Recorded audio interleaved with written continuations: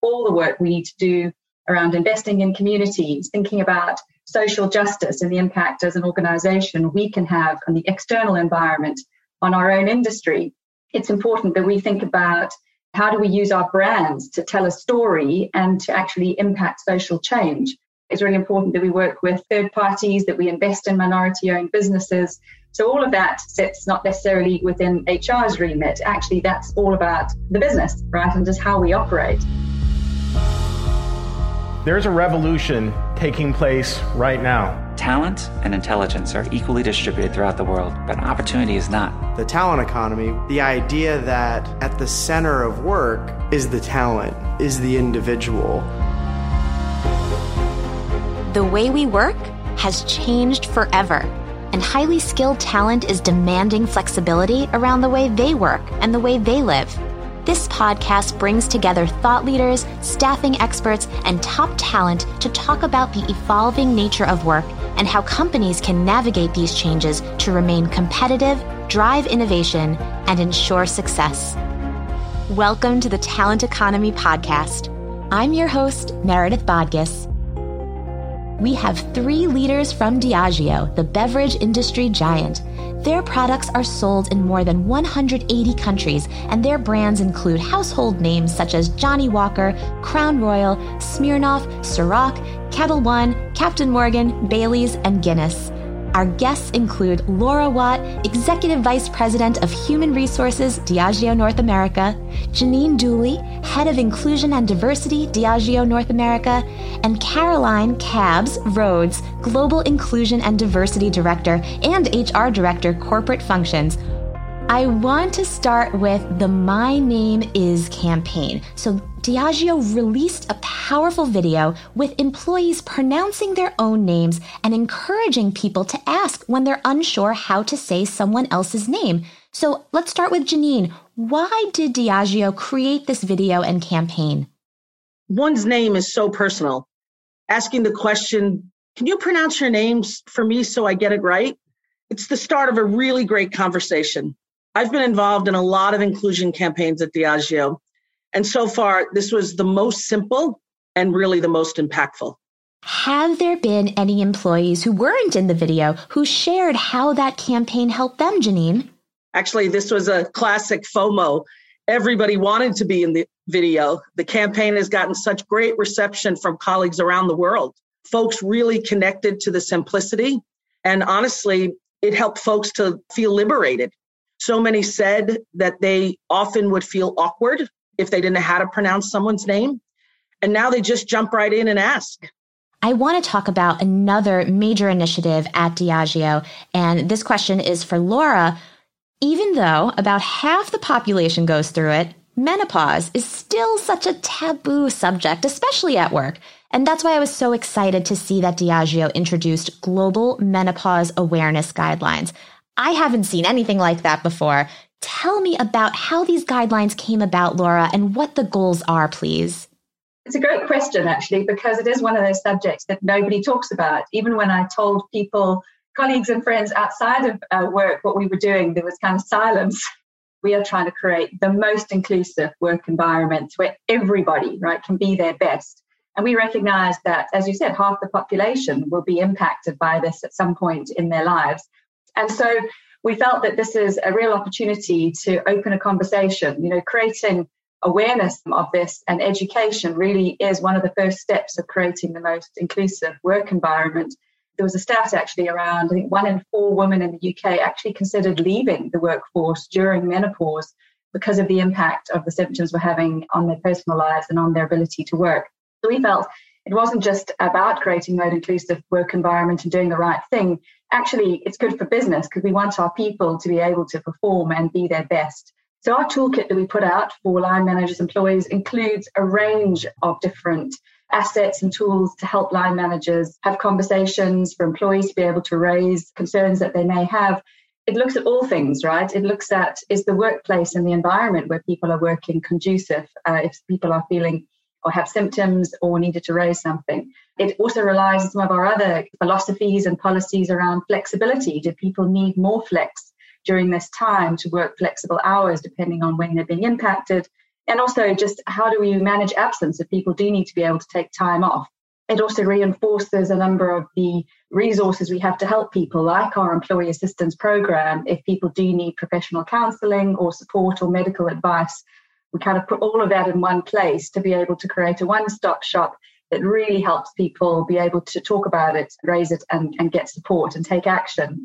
I can see why women, especially at Diageo, are very happy to be working there. And I hope a lot of other companies follow suit, because when I'm uncomfortable, I don't necessarily want to be sitting in an office with lots of people staring at me and wondering what's going on with me. So thank you for introducing such an inclusive initiative that really makes your workers feel comfortable. And I can see the business imperative for doing so too.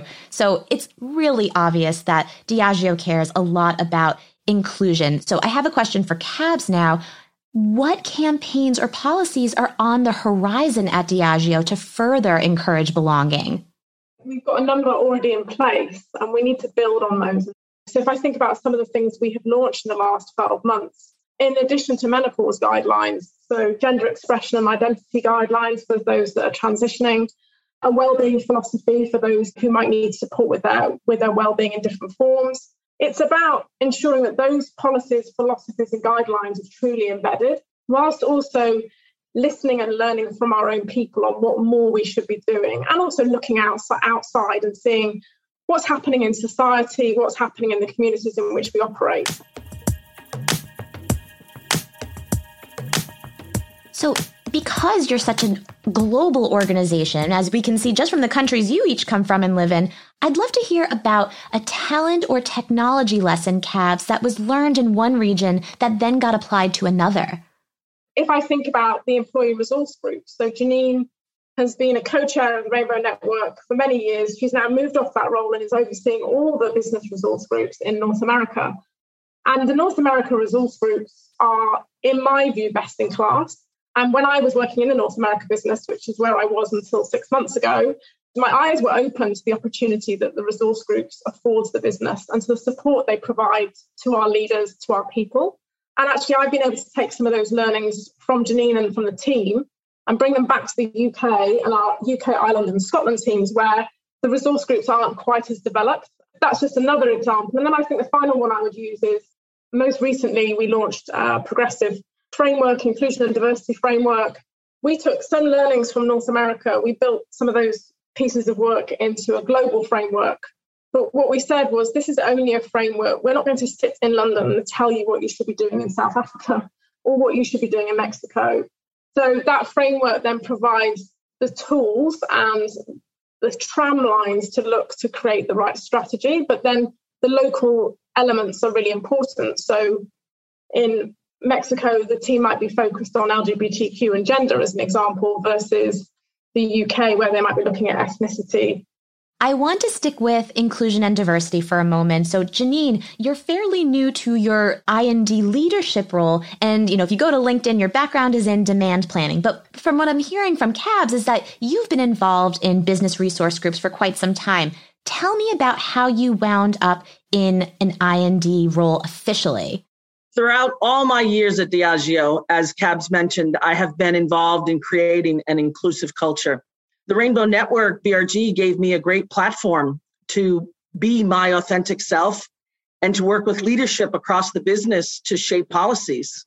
When the role opened up as the head of inclusion and diversity for North America, it was a perfect opportunity for me to marry my technical, functional leadership skills with my passion. I firmly believe that everyone should feel as if they can bring their full, authentic self to work with them every day. It really has been an incredible journey for me these last 15 months, and I so look forward to all that is ahead. So, Cabs, as diversity, equity, and inclusion departments grow at companies, because this has become a real focus, finally, as it should be, how should leaders identify internal employees who don't necessarily have a traditional DE&I background, but would be successful in those open roles? Well, I think I will answer the question using myself as an example.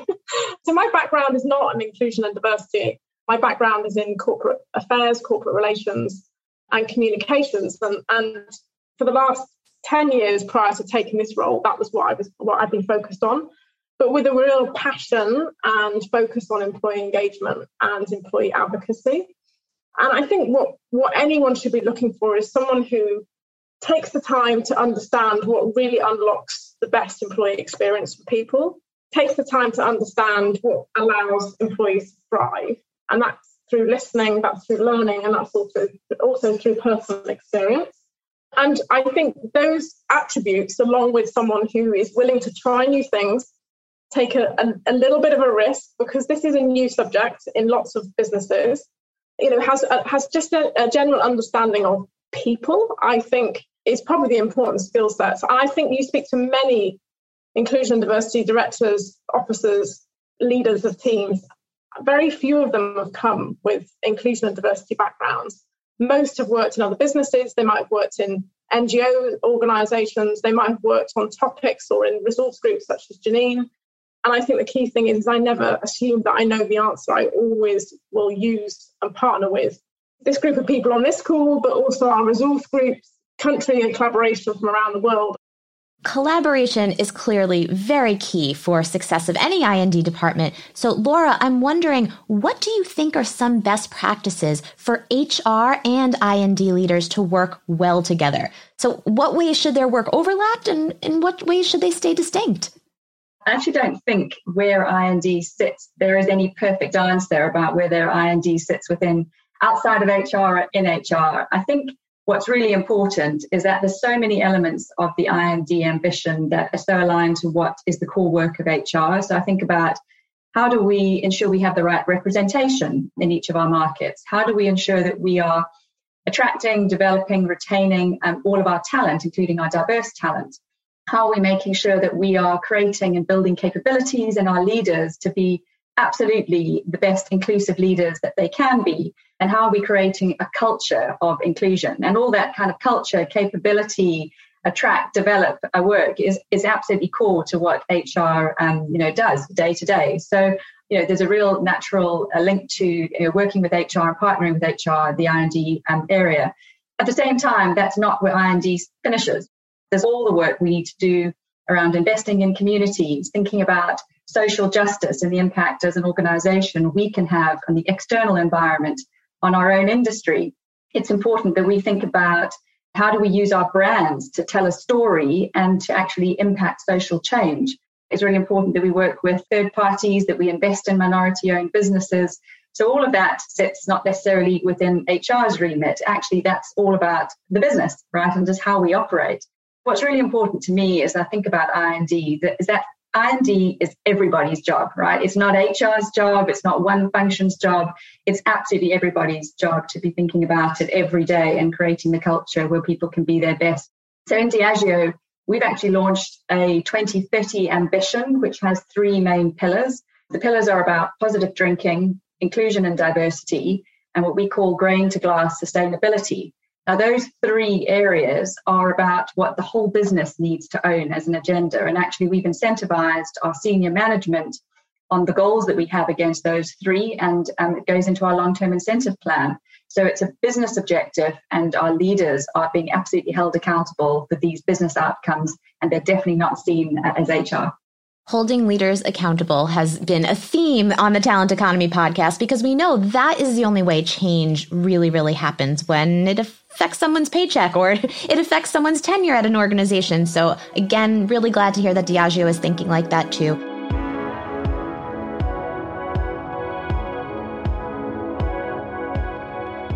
I also really liked that Diageo proudly touts right from its LinkedIn page how the company helps its workforce, I'm quoting, define their career growth through stretching roles and exciting development opportunities.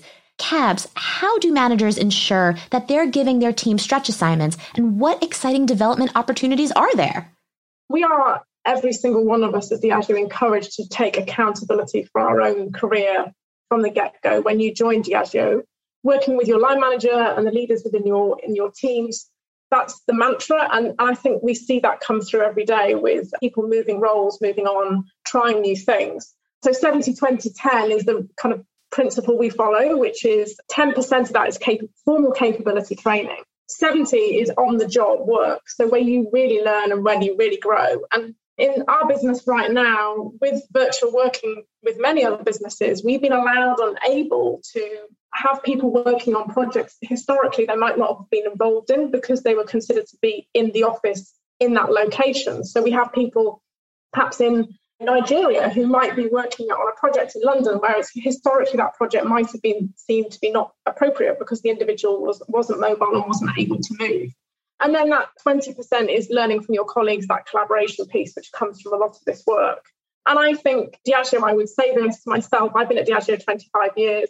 In my view, I've worked in 10 different companies because I've done different roles in global teams and in market teams. I've also lived overseas and travelled abroad considerably, as well as working in corporate relations, commercial business, HR, which is where I am now. So I think if you want to have a go at something, the business will always support you, and they'll put in place the support mechanisms to allow you to try something new, whether it be temporarily for 10 weeks or whether it be permanently for 10 years.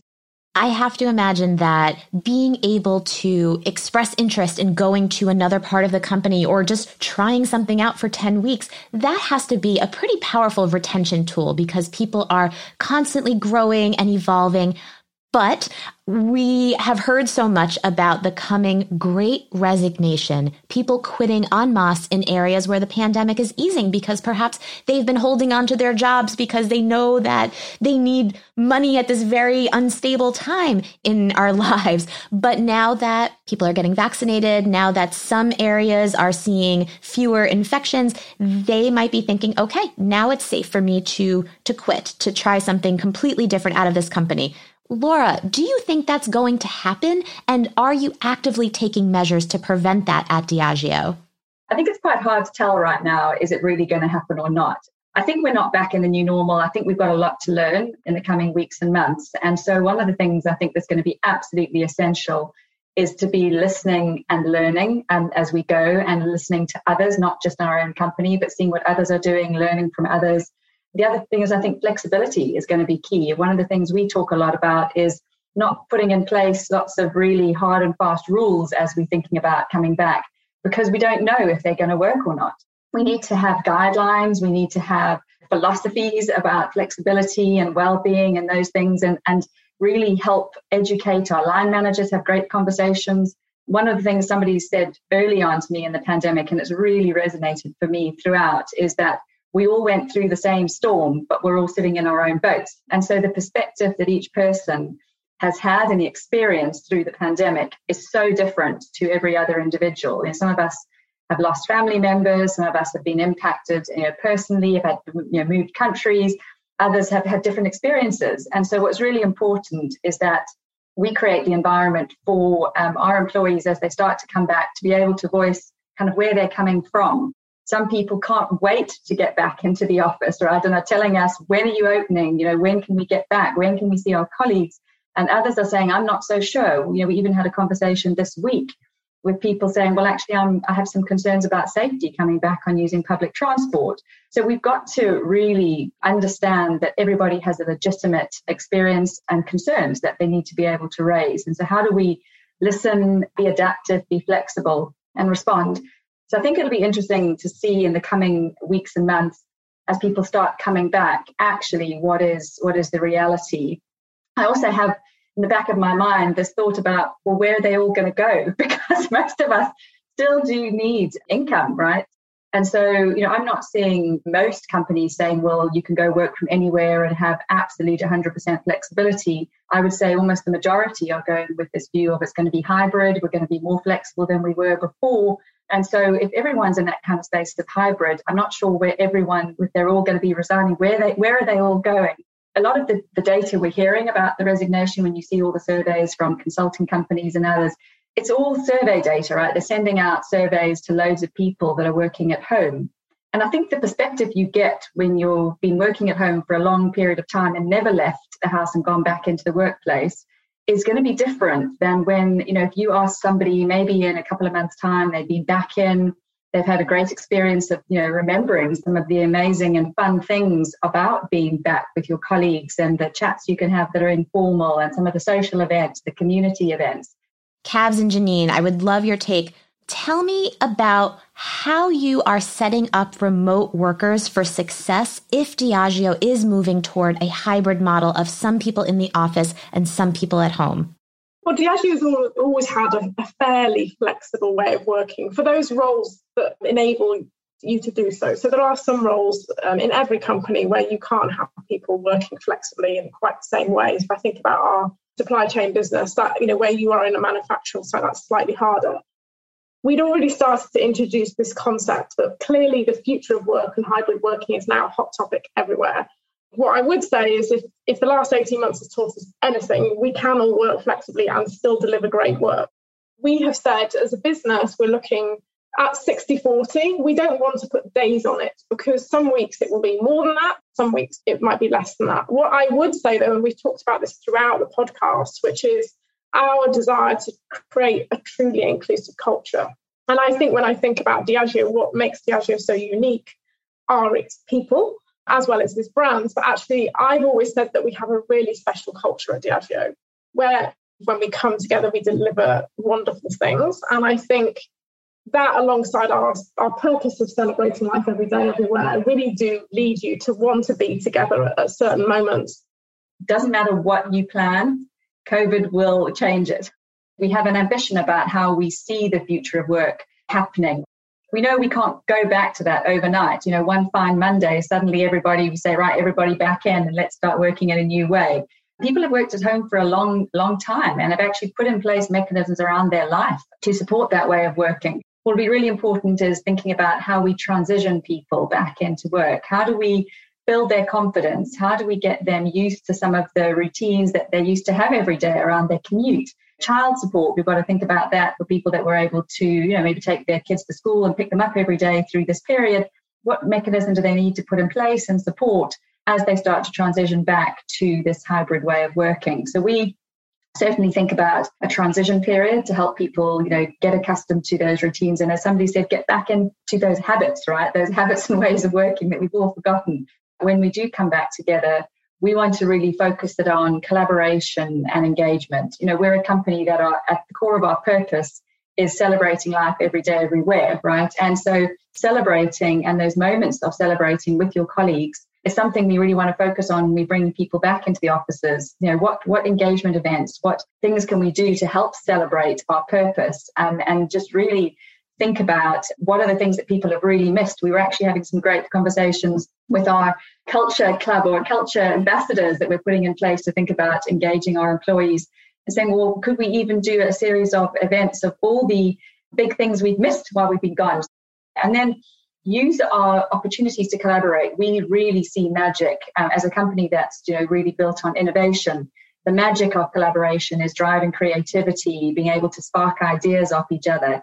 And so when we come back together, how do we use opportunities to collaborate and drive innovation as the way to bring people back? The days of having people come and just sit at a desk all day, I think are long gone. You can do that at home if you need to write a report or write a document. We also have just kind of put in place a global and regional work, kind of what we call working groups to address working at this whole kind of future of work and return to the workplace. And that looks at everything from, do we need to shift our facilities to be able to create more space for collaboration? What technology will help us enable better collaboration and drive a different way of working? What do we need to think about from a tax perspective for people that may have, relocated, coming back into different office locations? Our policies, do we need to relook at those because they're no longer fit for purpose? So do we need to kind of revamp all of those? What learning programs do we need to put in place to help line managers and employees have great conversations as they come together? So there's just a whole host of different work streams. Some of them we look at globally because we want to develop assets and share them with all markets. And some of them are really specific to not just the market or the country, but actually that particular office, because this office might have particular constraints around public transport or people being able to drive. So what does that mean? So everything from kind of global assets down to real local considerations as we've thought about this whole return to workplace. Janine, I would love to give you the last word if you are not rushing to the next meeting. The one thing I would add here is that I'm so looking forward as well to just being in people's energy field. I really feed off that. When I'm in the office, it's about creating that collaboration with people. But there is one thing that this pandemic has taught us is Zoom has brought us into one location. And we have met more colleagues around the world, from India to South Africa to my colleagues in London. And we have routines of how we engage with each other because we're all in the same place. So that magic, we want to make sure that we keep as we move into the flex environment that we will be in. Well, Janine, Cabs, Laura, I can't thank you enough for joining me today and for coordinating your schedules to make this podcast happen. I really appreciate you coming on the Talent Economy podcast. Thank you for listening to The Talent Economy. I'm your host, Meredith Bodkis. You can find much more information about the talent economy on staffing.com and toptal.com/insights, hubs for bold, comprehensive content featuring business thought leaders and authoritative research focused on the future of work.